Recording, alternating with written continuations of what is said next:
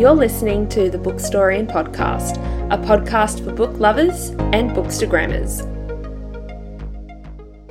Hello and welcome to the Bookhistorian Podcast. My name is Tegan and I am your host.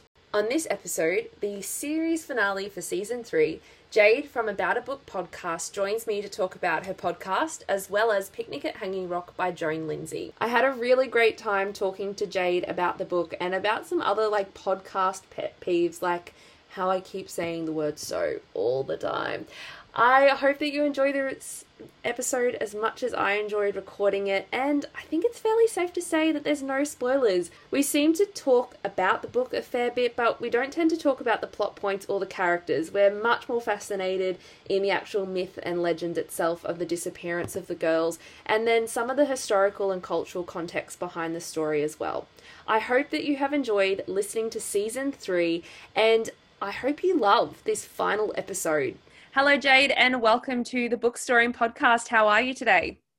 I'm fantastic. Good day, as they say. Good day is how they say. Do people actually say that in Australia? No, we say g'day. Good day. Yeah, because people are always like top of the morning when they hear I'm Irish, and it's like I've never heard an Irish person say that ever. That's a stereotype for sure. I have said that before. Dígwich is hello in Irish. Oh, lovely. So I would say Dígwich, and you would say Díasmurgwich. So that means God be with you, and then Díasmurgwich means God and Mary be with you. So it's very that sounds very lovely. Much nicer than g'day. G'day.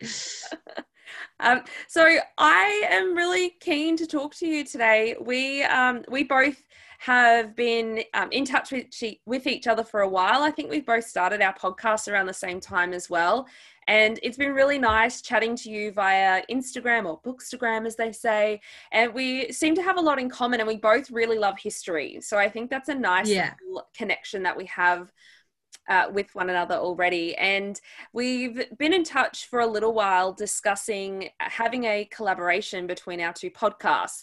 And it's taken us a little while to land on something. Like we talked about Greek mythology for a little while, and I'm not 100% sure. I can't remember what some of the other ideas I floated with you were. But when I started reading Picnic at Hanging Rock recently by Joan Lindsay, there was just something about it, and I was like, I reckon this is up Jade's alley, and I think this could be a good book to do a collaboration about. You were 100% right. I think this is the perfect book because it has, that bit of kind of like truth hidden in it, the bit of history, because like Hanging Rock is obviously a real place and all that. And then I love the mystery of it. I'm not like huge into crime, so I was kind of going into this book thinking it would be a bit more crime, but like as we'll discuss, it was a lot more just kind of like eerie mystery type of thing. Definitely. Yeah. And I always start my podcast with a little icebreaker question to help us sort of break the ice, get to know each other just that little bit more. So my question for you is, what was the last book that you couldn't put down? Well, at the moment, so I'm not finished. I currently can't put it down. I started reading The Seven Husbands of Evelyn Hugo the other day. Is it Taylor Jenkins Reid who wrote that? Yeah. I heard so much hype about it on Bookstagram, and it was on my list for a while, and I had a lot of Audible credits stored up, so I gave that a listen, and I'm only at the start of it, but I'm so intrigued. I'm like, I always listen when I'm commuting, and I never want to get off the bus because I'm like, no. It's fantastic. I like every excuse I can to listen to it. I am walking around the house listening to it, doing chores, everything. I definitely recommend that to anybody listening that hasn't read it yet. So far, it's as good as the hype. Yes, I was just about to say, it is as good as the hype. I read that earlier this year, and I would agree.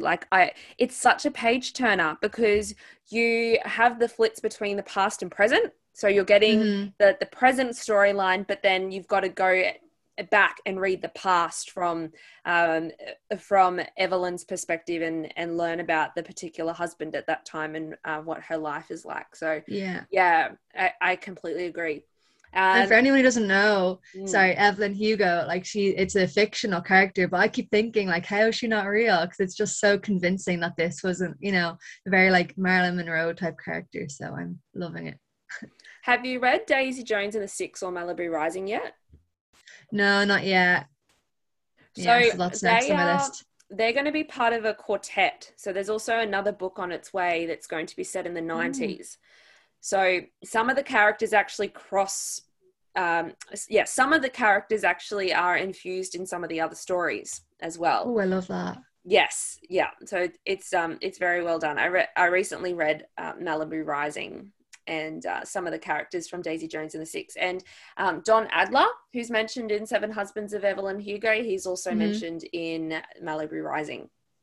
Oh, I love that. Okay, I'm really Yes. excited now. And they're going to be all adapted into like movies and TV shows as well, aren't they? Yeah, well, the Daisy Jones and the Six is currently underway. I saw on Instagram the other day that the cast has actually started. They're either filming or hanging out together, but there was a little post like introducing the cast. But I know that one for sure is definitely being developed by Hello Sunshine, like Reese Witherspoon's company, or not her company anymore. Yeah. Yeah.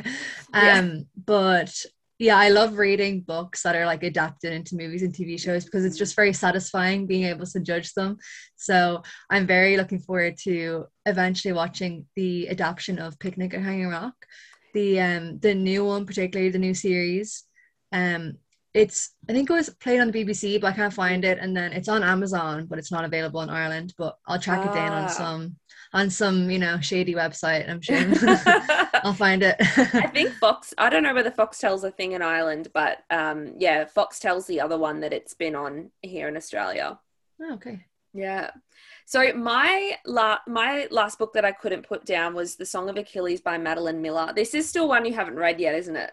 Yeah, I'm really excited for that as well. I have so many books on my list, but that one is definitely like up there. Yeah, and this one, like, I've always loved ancient history, like always been quite fascinated and quite interested in it. And I don't know whether it's from like horrible histories, which I think you guys would have there too. Like, that's what got me into history as well. Yeah, so clever. So, or like watching Hercules. Disney. So I've always really been interested in ancient Greece, and Greece is somewhere that I haven't yet been. And I was looking through, I have like old school books, and one of them is like, what do you want to do in the next 10 years? And I've finished school 10 years ago, or more than 10 years ago now. And visiting Greece was something that was on that list to do. And it's a bit sad that it hasn't happened yet. I also think being a drama teacher, Greece in particular is a place that particularly interests me because it's the birthplace of theatre. And so it's that ultimate fusion of like my love of history and my love of theatre kind of collide when you look at Greece. The Song of Achilles has just really, for me, like reinvigorated my love for this time period and the myths and the characters and theatre and a whole bunch of things. So I'm on a bit of a rampage now. I've also read Pandora's Jar by Natalie Haynes, and I desperately want to get my hands on 1,000 Ships by Natalie Haynes as well, which is about the women of the Trojan War. Have you read Circe?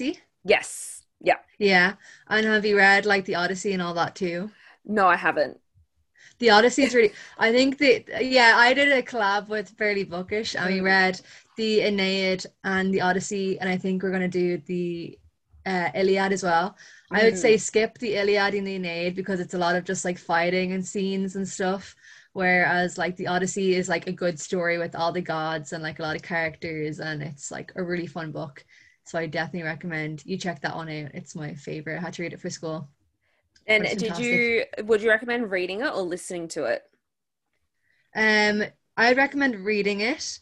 Because you can kind of like skim bits. It's easier to skim stuff when you're reading. And I definitely, don't try to just get the Homer version because it's like the original or whatever. I just go for a more like modern translation of it because it's just much easier to read, and the context and that type of thing that they put in is helpful. That would probably be one of the reasons why I haven't picked it up. I reckon on my shelves, because I studied history in uni, that I would have once upon a time had a copy of either the Iliad or the Odyssey, but wouldn't have picked it up purely because the language barrier would have been quite difficult. Yeah. So the Odyssey is like the original, and then the Aeneid was kind of like almost like a fan fiction that was commissioned by like the emperor and he's kind of like a character in it. And the whole kind of story of the novel is kind of showing that he's like descended from like the gods or whatever. But yeah, the Odyssey is definitely one you should pick up. Excellent. But going to my Greece would be TBR. going to Greece would be a big undertaking for you, right? Because you're all the way in Australia. Yes. Because for me, like that'd be like a 2-hour flight or something. Yeah. So I should really need to get on that going at some point. Yeah, it's at least like 22, 23 hours, because we would have to my husband and I, when we got married, well, we were meant to get married last year. Long story short, COVID ruined it. We got married this year instead, but we'd actually booked a honeymoon. And we were flying into Rome and doing like a big Europe trip and then flying back out of Rome. And that would have taken, so it takes us about 7 to 10 hours to get to Singapore.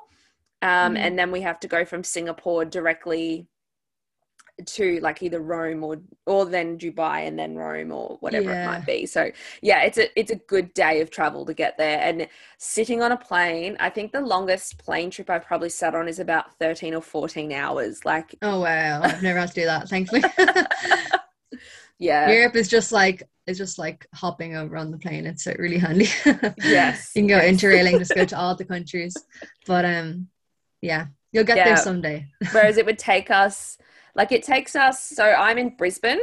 I think if we fly to Perth, which is the other side of the country, that's 6 hours. Yeah. Okay. Oh wow, that's crazy. Yeah, because you can travel up and down Ireland in like 6 hours or something like that. Probably less. But I was really excited to do this. I was going to say, we can get to New Zealand in like 3 hours. So we can get to another country, in Brisbane anyway. We can get to another country quicker than we can get across our own country. Ah. Yeah.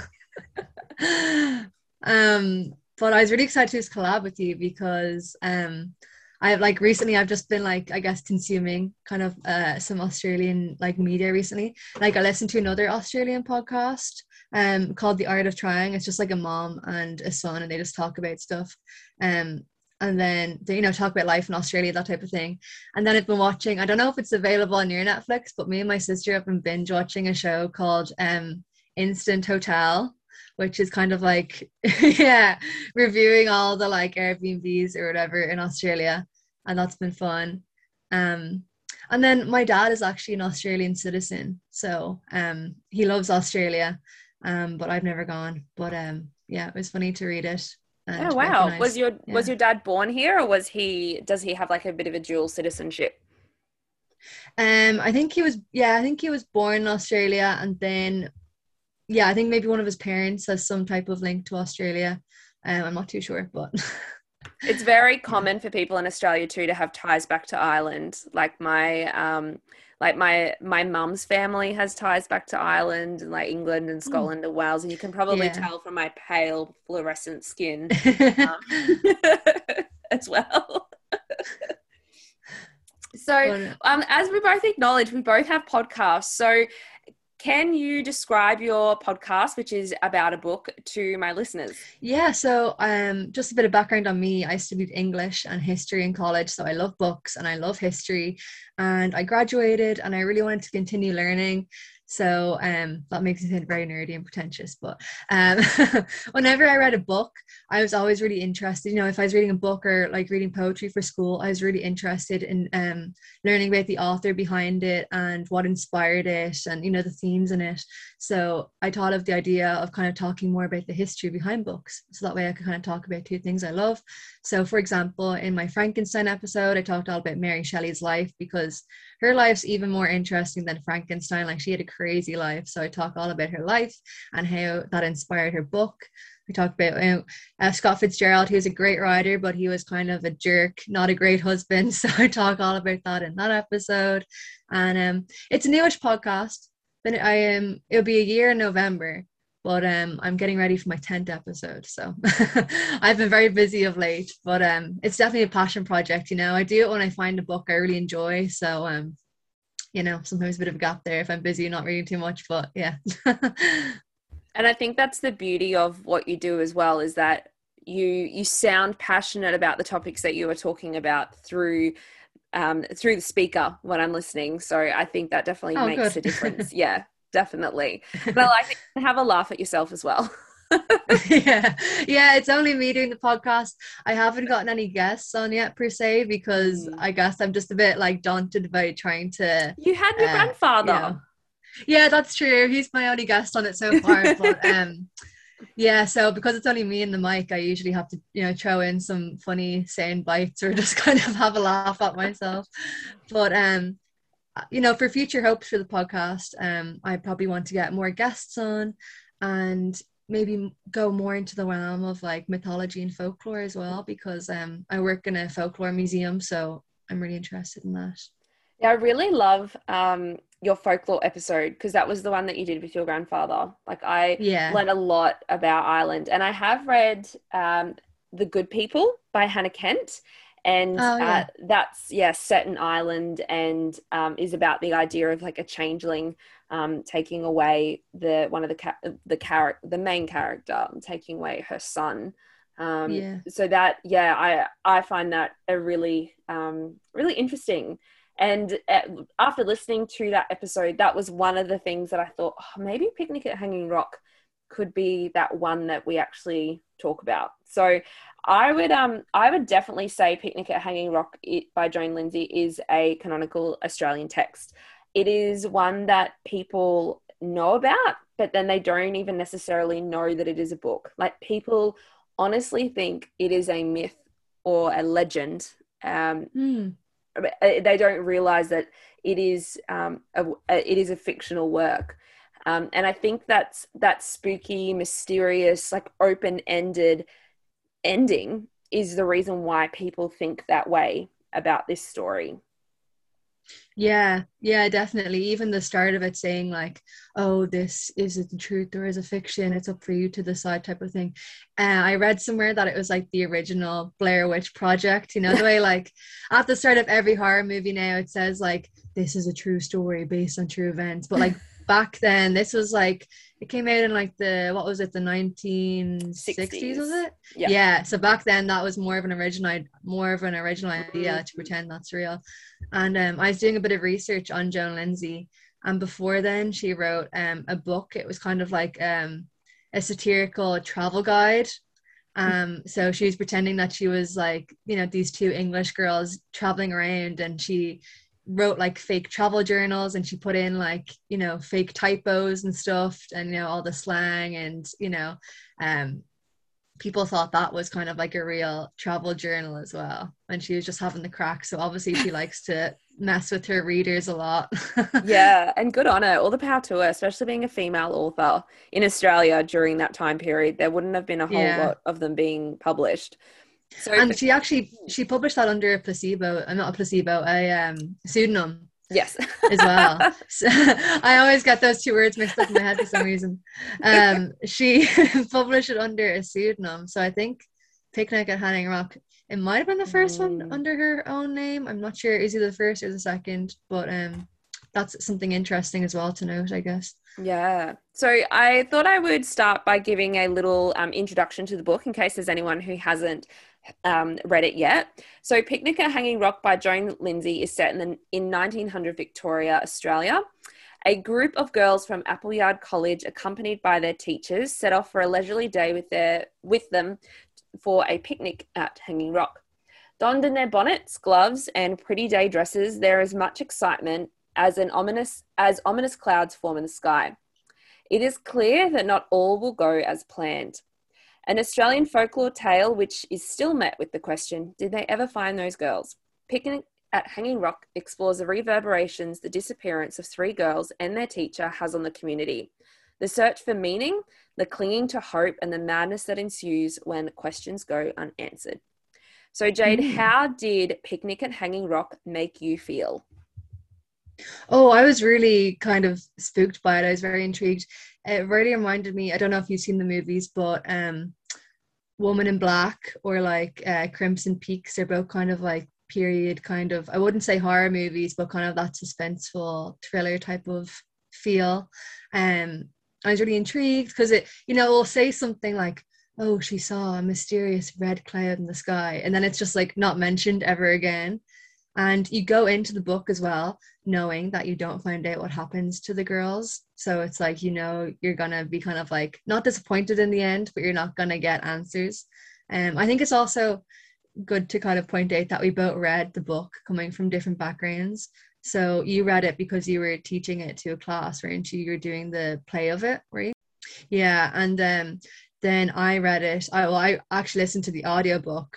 So I think if I could turn back time, I would I would just read it instead of actually listening to it, because you know, I think you can kind of pick up more on the subtle hints and more of the subtle dialogue and that imagery and that type of thing if you actually physically read it. But I enjoyed listening to the Australian accent because it kind of got me more into that world than if I was just reading it in my head. So Yeah, it would have helped to set the setting of I am listening to a book that is set in a completely different place to where I live. I think for me the book just sort of captures the emotion and the atmosphere of the Australian bush. Like it represents a really harsh reality that people living still quite remotely today, let alone the early 19th and 20th centuries. Just that remoteness and that sense of eeriness was really well captured. Like my partner and I and a bunch of our friends, we really like to go camping. And we've been up to the tip of Australia, which is quite a remote trip to do. Like you go hours without seeing other people. You might stay at a campsite one night. You are the only people around, and it would take hours to get to any kind of medical help. Like you don't have phone reception. Like it's a really like sense of loneliness. And just this vastness and feeling like a tiny, tiny, tiny, tiny, tiny person. And it's also easy to see how quickly a landscape could swallow up a person, or in this case, people. So I'm not sure. Sorry, that's you can beautifully attest done to in the book. this. Yeah. You can attest to this, but I was kind of reading descriptions of the Australian bush, and it was saying because like, you know, the ground is brown, the foliage is brown, it can look very like one-dimensional. So it's very easy to kind of imagine that you're seeing things, or that like your mind's playing tricks on you, or kind of like that depth perception is a bit different in the bush. So that really adds to like the feel of the place. And then to have this like big structure of the rock as well that exists. And when we quite often, so one of the styles of theatre that I'm studying, and as you recognize, like that's the reason why I picked up the book in the first place, was because Picnic at Hanging Rock was a play text that I was interested in studying with my senior drama students. And the rock itself becomes a character, and that is a feature of theatre, but I also think it's a feature of Australian Gothic literature, of which Picnic at Hanging Rock fits the bill immensely so. But this, we see it in the play, but we also see it in the book, that the rock almost has this like calling quality to people and makes them feel sleepy or disorientated or not themselves. And I think that also feeds into that remoteness of the bush as well, that you start hallucinating that, oh, is this rock like actually a person? Like I haven't experienced that because most of the time I've had plenty of food and water and things like that. But if you were genuinely stuck out in the desert and it was really bloody hot, like you could imagine that, people could start imagining these like figures as the rock figures as people or other beings. But yeah, I really liked what you said about the rock being like a person, and even like the descriptions of how they were like really called to the rock and how the rock wouldn't leave their mind. And then there was descriptions of them climbing on the rock, but it was as if they were like sliding on carpet. So yeah, the rock it definitely seemed like another planet, or very like otherworldly. Yeah, certainly. So you mentioned before that you've done a little bit of research into Joan Lindsay. And one of the things that she does do is she invites us as readers at the start of the text to make a decision about whether or not the events are true. So I'll just read the little excerpt because it's only like 3 sentences long, and it says, "Whether Picnic at Hanging Rock is fact or fiction, my readers must decide for themselves. As the fateful picnic took place in the year 1900, and all the characters who appear in this book are long since dead, it hardly seems important." So do you think the story is real? I would like to believe that it is. I mean, it'd be very sad if it was real. But you know, it just adds that mystery, especially the way the idea came to her in a dream. It would make a fantastic, like, true story, you know, if it was real and we didn't know the answers.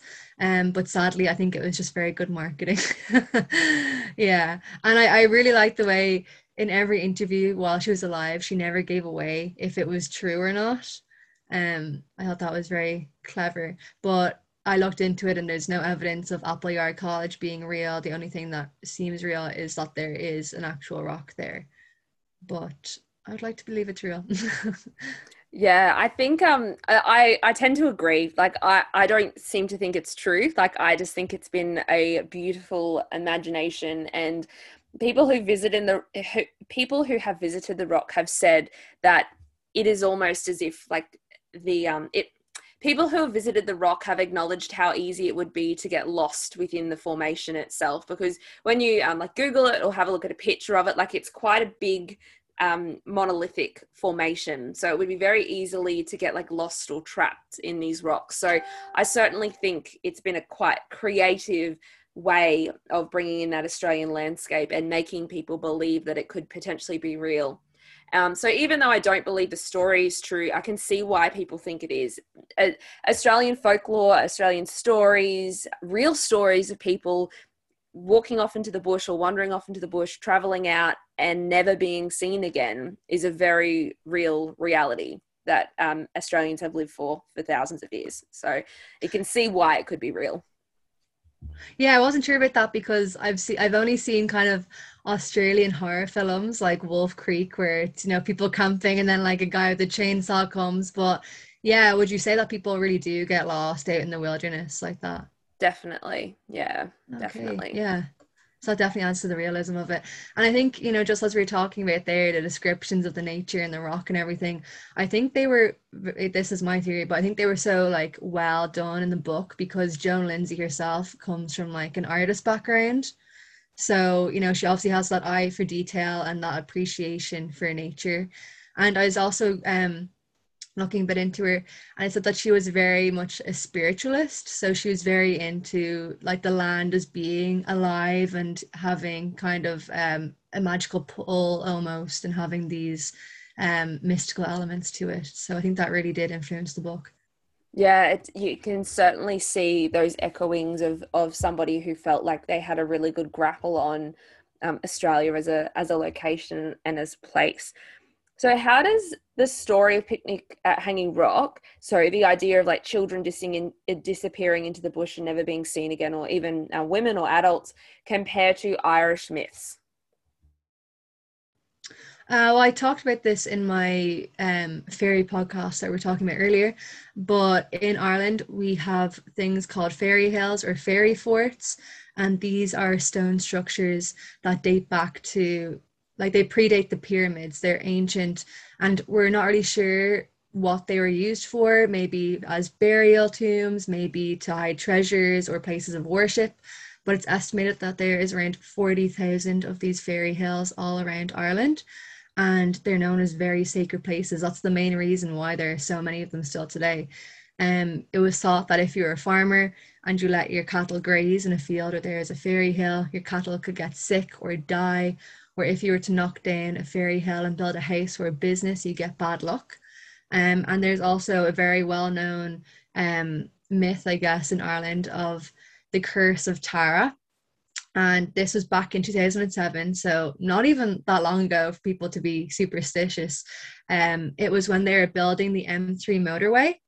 They had to cut across and destroy a few fairy hills, and then after this, the minister of the environment that was involved, he got held up by an armed gang. One of the construction workers, when he died because a tree fell on them. One of the other people involved got trapped in a building in a place called Fairy House, which I think is very funny. Well, not funny, but, you know, very mysterious. And then I don't know much about bees, but in the area there was a big rise in the amount of beehives, which would be unusual for that area. And it's thought that beehives were nature's revenge on humanity or something like that. It was like a sign that the earth was angry. Um, So there's a lot of stories in Irish folklore of people tampering with these environments and then getting punished for it. And then as far as missing people goes, there is, you talked about it earlier in a book you read, but there's changelings. So it's the idea of maybe if somebody was, you know, walking around a fairy hill, or if you did something to anger the fairies and then they suddenly started acting different, you know, maybe they had a quicker temper, maybe they were a bit much more hungry, or maybe they just looked a bit different. It was thought that they could be a changeling, which is when a human gets replaced by an otherworld being. It sounds kind of, you know, a bit crazy now that Irish people believed in this, but like many people still do today. You know, I work in the Folklore Museum and there's many stories leading up to like not even too long ago about people believing in this. So that definitely reminded me of Picnic at Hanging Rock. Yeah, certainly. And especially that element of questioning whether or not you believe in it, and whether or not you believe it to be true. So you've mentioned Joan Lindsay a few times, and I definitely think you've done a lot more research into her than I have. That in particular, one thing I wanted to talk about was that she believed the story came to her in a dream. And we're actually met with a fair few characters feeling pretty sleepy when they get near the rock. Like, you know, 80 years? Am I saying? No, that's wrong. 60 years. Let me say that again. With a book that has been around for 60 years and is still very prevalent and well known within Australia. What do you think about that whole idea about writing from a dream? I'm bloody jealous. I wish I got ideas for classic novels from my dreams. I just dream about work and school and really mundane things. Like, how lucky is she to get this amazing idea in a dream? And then as well, I was researching and it only took her around 2 weeks to write the book. Like, are you kidding? That's crazy. And even I know that Steven Spielberg gets a lot of ideas for his movies through dreams as well. And honestly, I'm so jealous. I wish there's a way to train my brain or something and get an idea like that. It's fantastic. But, you know, I don't mean to be a hater or to, you know, do anything, but she seems like a very, you know, she likes messing with people. So I think saying that this came to her in a dream adds that whole mystery element as well. So maybe that bit, you know, it could be a bit fabricated. Maybe she just dreamt about a school and then she made up the rest, or maybe she dreamt about the rock and made up the rest. But who knows? Because it does happen. But just because, you know, she's made up a few things in the past, I wouldn't be surprised. Yes, I agree. I instantly think the same thing, where I was like, yes, how cool would that be that I can just wake up tomorrow and I'd have this great idea for a book. So it's certainly, yeah, it's quite intriguing about her. But I like that you've made that connection with the idea. She's obviously spun a few tales and is a very good storyteller. So I would not be surprised if this is also a story. So one of the, I always say so is always the way that I segue into everything. And when I edit my podcast, it drives me crazy. Me too. Don't worry. I don't say like or much, but I always say and so a lot, even when I'm storytelling and it works. My first few episodes, I said so much, like that I was cutting it out all the time. But now that I like, this will be my 30th episode, I think, 31st episode. Now that I'm further into it, I've stopped myself. Like, I still say it a few times, but it's nowhere near as bad as it could be. Or like a drinking game where someone would get absolutely pissed off listening to me saying all the time. So I just did it again. One of the quotes that I particularly resonated with from the book is this: as always, in matters surpassing human interest, those who knew nothing whatever, either at first or even secondhand, were the most empathetic in expressing their opinions, which are well known to have a way of turning into established facts overnight. So when I read that quote, I resonated with it with our current times, because there's so many people at the moment who are reading something on Facebook or reading it on another platform or hearing about it through some other fake news avenue and are skewing it into a fact that isn't a fact. Like the difference between fact and opinion is something that's like infuriating for me at the moment. Or even so, like claiming to do their own research, but then saying, oh yeah, this supports me, but they haven't actually looked further afield. So that quote in particular, yeah, really resonated with me and potentially brought this text that existed in the 1960s, that was about the early 1900s, actually made it a little bit more modern with its connection. Did you have a similar feel with that quote at all? Yeah, that was such a good connection you make. It kind of shows that human nature never really changes, does it? People are always going to be just jumping to conclusions and things like that. But yeah, not even talking about like, I hate to bring it up, but the vaccine and all that coronavirus. So I was trying to get through the whole episode without mentioning it. But even at that, even in other matters of, elections and that type of thing, people are always jumping to conclusions. And I mean, it's very easy to do that. You can be very easily influenced, especially if it's someone that, a family member or something, because you think that, they have their best interests at heart and all that. But I think, both of us coming from like an interest in history, you kind of learn how to decipher and how to kind of like research. But yeah, it's very funny that human nature doesn't seem to change in that way. Yeah. But that's what I mean. That was one of the quotes that kind of went over my head since I was listening to it. I think I would have picked up a lot more on that if I was reading the book. So if anybody's listening and they're thinking of reading it, I'd recommend picking up the physical book. It is very tiny, like it's a very teeny tiny book. I think I read it in about 2 days, so it's definitely very doable, that's for sure. One thing that I do definitely want to make sure we speak about before we end the podcast was about the gap that is quite obvious for me reading it as an Australian woman. And the gap is that the history of our First Nations people has primarily been ignored in the book. And when Jade and I first discussed the book, I did say to her, I'm like, it's not surprising because during the 1960s, people wouldn't have considered what the Indigenous Australians' perspective would have been on the rock. They wouldn't have considered it to be a place of a sacred place or a place that would have had a much deeper connection.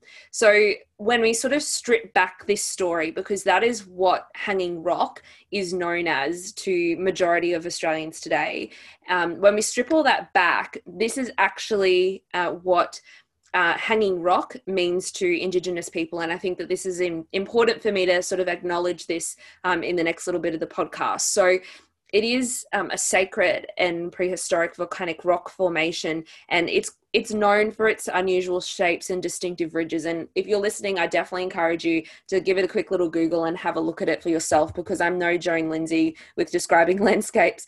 But yes, it's a real place. It's located northwest of Melbourne, and it's over 6 million years old. And if you really want to go into the geographical stuff, go for it. But that's not really my forte. That essentially when we think about it as a sacred place, first and foremost, we think about it as a place that has formed and been geographically created. So it's not a man-made place by any means. And Hanging Rock itself, and I'm still saying Hanging Rock because I'm not too sure what the Indigenous term for it would be, or the Australian Indigenous term would be, but essentially it was a meeting place for 4 different Indigenous tribes, and there are still a variety of tribes that are considered custodians of it. So there's 3 in particular. And the site itself was actually used for sacred ceremonies and initiations, and they do say that the original custodians of the land actually avoided venturing up to the rock summit because they believed it to be inhabited by evil spirits. So I think that's quite interesting when you look at that like historical and cultural like lens behind the rock itself. And even though I feel like it is largely ignored in Picnic at Hanging Rock, potentially there are some sort of elements there that infuses it with the idea of evil spirits being there, and potentially the idea that white people were there having a picnic on sacred land. So yeah. Yeah, I was reading some interpretations of it, and some people think because of like the themes of order and chaos, that, you know, with the kind of orderly girls and going to like the wild landscape, that it could be kind of an anti-colonial type of message, but I think that's giving Joan Lindsay too much credit, to be honest. And there's also some connections saying that Joan Lindsay felt very connected. She had the same connection to the earth as these indigenous people did. I think that's going a bit too, you know, far personally, but yeah. Yeah, and she is certainly being like a society woman. It probably would have been quite frowned upon had she have come out and said, "Well, actually, I did this because I wanted to speak about anti-colonialism." So she could have very well have put the layers in there for the subtle meaning behind it, but yeah, she probably wouldn't have spoken about it. That's for sure. So. Yeah. Well, yeah, thank you so much for bringing this book to like my attention, I guess, because I hadn't heard of it. When I was talking to other people about it that I was reading it, everyone seemed to know what it was, but I personally didn't. And I think this is the first Australian book that I've read as well. So yeah, it was cool. a great introduction. Yeah. Just for, you know, do you have any other recommendations of Australian authors or Australian books? Depends in terms of like, there's a few that I absolutely love. So Jasper Jones is one that I really love by Craig Silvey. It's kind of like an Australian version of To Kill a Mockingbird. Ah, okay. Is what I'm going to suggest. So that's fantastic. And it's very like coming of age, but it also explores like big issues of racism, domestic violence, and a rural Australian town during the 1970s and how they deal with race, how they deal with class. Yeah, it's really good. It's also a play. And if you like a thriller, I would say The Dry by Jane Harper. So it is also really atmospheric, like Picnic at Hanging Rock, where it's sort of set quite remotely. And a detective, Aaron Falk, he's contacted by his childhood friend's father because his childhood friend is said to have committed suicide and killed his family. However, the childhood friend's father, Mr. Hadler, I'll call him because I can't remember his first name, he believes that like that's not the case and invites Aaron Falk, the detective, to come into town and work out whether or not it is the case. So they're probably there would definitely be two of my go-tos. Fantastic, thanks. That's okay. Is there any other Irish books I should read? Because as I said, I've read The Good People, but Hannah Kent's actually an Australian. I have read The Pull of the Stars by Emma Donoghue. That's set in Ireland. Yeah. And I really liked that. Yeah. Is there any that I should know? Mine is going blank now. If you want something that's funny, like that kind of sums up Irish humor, I'd always recommend a Roddy Doyle. He has a lot of great books. My favorite would be The Snapper. It's about a young girl that gets pregnant. And so it's kind of like Roddy Doyle takes very serious themes and then he makes them kind of like funny, but not like in a disrespectful way. It's kind of, see, Irish humor, we always kind of like make fun of things that might be sad. I guess it's like the way of Irish people cope with things because Irish people have had a lot of bad luck as it goes through, you know, history. Then if you're looking for something romantic, I would say Cecilia Ahern. She writes a lot of great romance books. Have you seen the movie Love, Rosie? No, but I've seen P.S. I Love You is one of hers, isn't yes. it? Yeah, I've seen that. Oh yeah, so she wrote that and then the movie did a horrible job. They mispronounced all the places in Ireland and just terrible Irish accents, but the actual book is very good. So thank you so much for joining me on the Bookstory podcast today, Jade. Thank you. I've enjoyed this so much and I'd love to collab again in the future once we find the perfect book. You have been listening to the Bookstory podcast. Don't forget to subscribe to the podcast wherever you listen and follow me on Instagram at the Bookstory podcast. So that is it for season 3 of the Bookstory podcast. Thank you so much for listening to this episode and any others that you have along the way. Make sure you subscribe and follow wherever you listen to the podcast and follow me on Instagram at thebookstorypodcast.com. If you are interested in being a guest on season 4 or you have a bookstagrammer or other book influencer that you would love for me to interview, please reach out. You can either do this via the DMs on Instagram or you can find my email in the show notes.